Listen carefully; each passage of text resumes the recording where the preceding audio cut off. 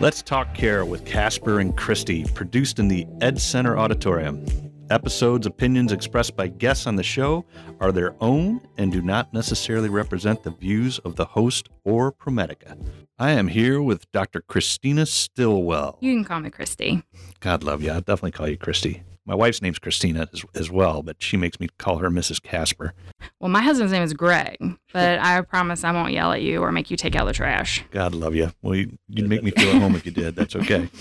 We got to talking one day about creating a podcast. We both had some interest in this, and I thought it would be a great way to get some topics out there of interest for the entire ProMedica staff, not just clinicians and not just clinical, but everybody in the organization to get to know each other a little bit better and talk about current issues or things that we have concerns about. Right. So when you were talking the other day about how one of the biggest failures that you felt as a leader over the past year was not being able to connect to the staff, through all the stress and anxiety of the pandemic, and really feeling like that was one of the biggest barriers.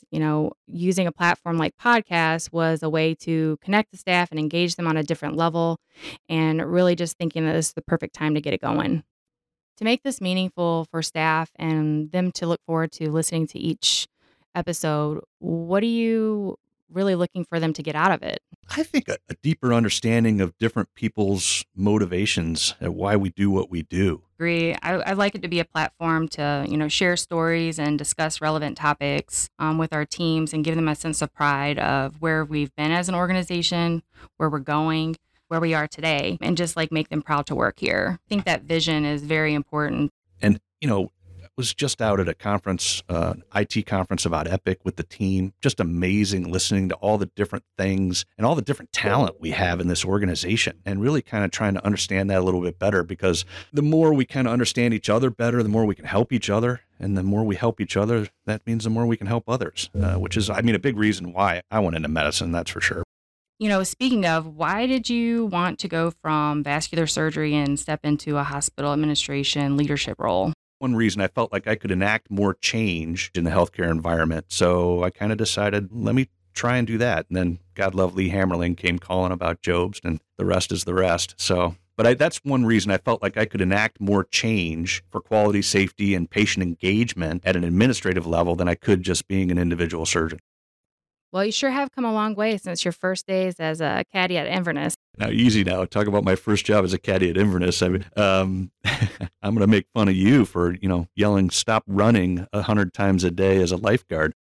Well, I thought I was taking a good gig sitting at the poolside and getting paid for it, but it wasn't as glamorous as what I saw on Baywatch. But I do feel like some of the training that I got from the BLS certification and the lifeguard certification, did kind of make me feel a sense of pride of being able to help someone in a life-threatening situation, but it just ended up being yelling, don't yell at kids all day. It was a good experience, and I learned a lot from it. But speaking of kids, what did your kids and wife say about you being on your own podcast? They all laugh at me regularly, so I'm sure that there's going to be plenty of fun being made about that. But I think when I talked to my wife about it and started talking about really kind of getting to know the people and the organization better at a more personal level, she thought that was just a fantastic idea. And my kids laugh at me because, they've got to unlock my phone for me at times. So, I use them as my technocrats to help improve that, which is really important. But I think hopefully they'll enjoy it. We'll see. How old are your three boys? 3 boys, yeah. I got to think about it for a second here. But yeah, 23, 21, and 19. And, their first two are 17 months apart. My wife will get upset if I say 18. And then the second two are about 2.5 years. So they're all kind of in college in different parts of the world right now. My oldest is in London, working for a finance company, which is great. And then my middle one's at Lourdes, which Lourdes has been a fantastic find for him, perfect fit. And then my youngest is out in Colorado at University of Colorado Boulder. Yeah, I have one son, and he's humbled me as a person.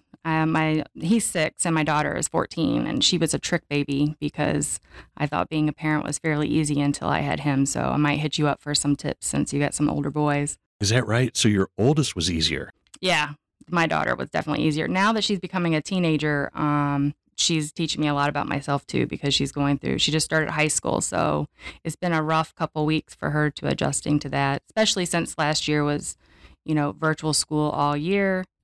she's had to transition to high school, to a different school, and then also going to school from being stuck at home with a Chromebook. So, but then, add on all the teenage stuff. So, parenting is not for the weak.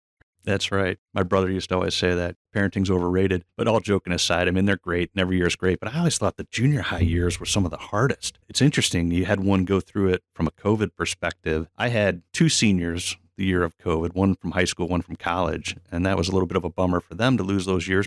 No, virtual kindergarten was way worse than her being in junior high. Virtual kindergarten for my son was, I had to, while I was working here, I would go home and be kindergarten teacher to get him caught up on stuff. Even kindergarten, I think I could do kindergarten math.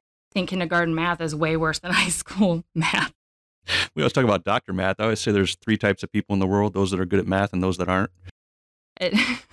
Math has been a challenging, as nurses, we get trained in one way to do math, and then that's what you stick with your whole career. So it's hard to change what you do. I don't know how you guys do it. I can't do that nursing math. I love it. I'm a nerd like that, though. We plan to have like non-clinical and clinical people and guests on the show to talk some about the things that we want to talk and connect to our staff about. If you had to sit down with one of your mentors or a leading expert in your field, what would be the first question you would ask them? What's the first question I would ask them? Looking at it from a vascular surgery perspective, not necessarily administrative, but vascular surgery, there's always that difficult balance of when scientifically or clinically what's best for that patient and they don't want to do it. And it's really hard. It reminds me a little bit of the conversation I know we had about vaccination. When I'm like, how do you convince someone to do this? Well, no, you don't convince them. You got to educate them. Right. And that's how I kind of approach things. Is my goal is to teach them everything I can about the topic and let them make their own decision. But it is tough at times when you see them making a decision that another decision would maybe be better for them. And that's what I'd ask mentors and experts. It's funny you say experts in the field because a lot of times in medicine, the experts are the guys that talk about things a lot but aren't necessarily the ones that do a lot. Right. Yeah. How about yourself? What would you say? Well, yours is much more profound than mine would be because I'd probably just say, can we get a drink and start from there. I actually met one of my mentors at a conference one time, and that was exactly what I said, and it kind of opened up the door. We've been friends since, so sometimes the best conversations are over an adult beverage. Well, see, yours is probably better. That's probably what I should learn from. Asking that to get a little more in depth than I would normally get, probably. That's awesome, Christy. So we touched on the vision of this podcast.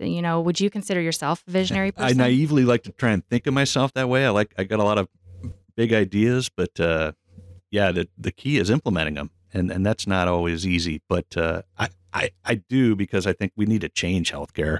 The way it is currently is not sustainable. I think we all know that, but how we do it with the confines, regulations, and finances that we have is what's difficult. But that's also some of what, hopefully we get out of this. I mean, our best resources are people, and the more ideas we get and understanding of how to do things in a better way, in a more meaningful way, will make us better. That's a lot of what I hope, and that's a lot of what our conversations have centered around.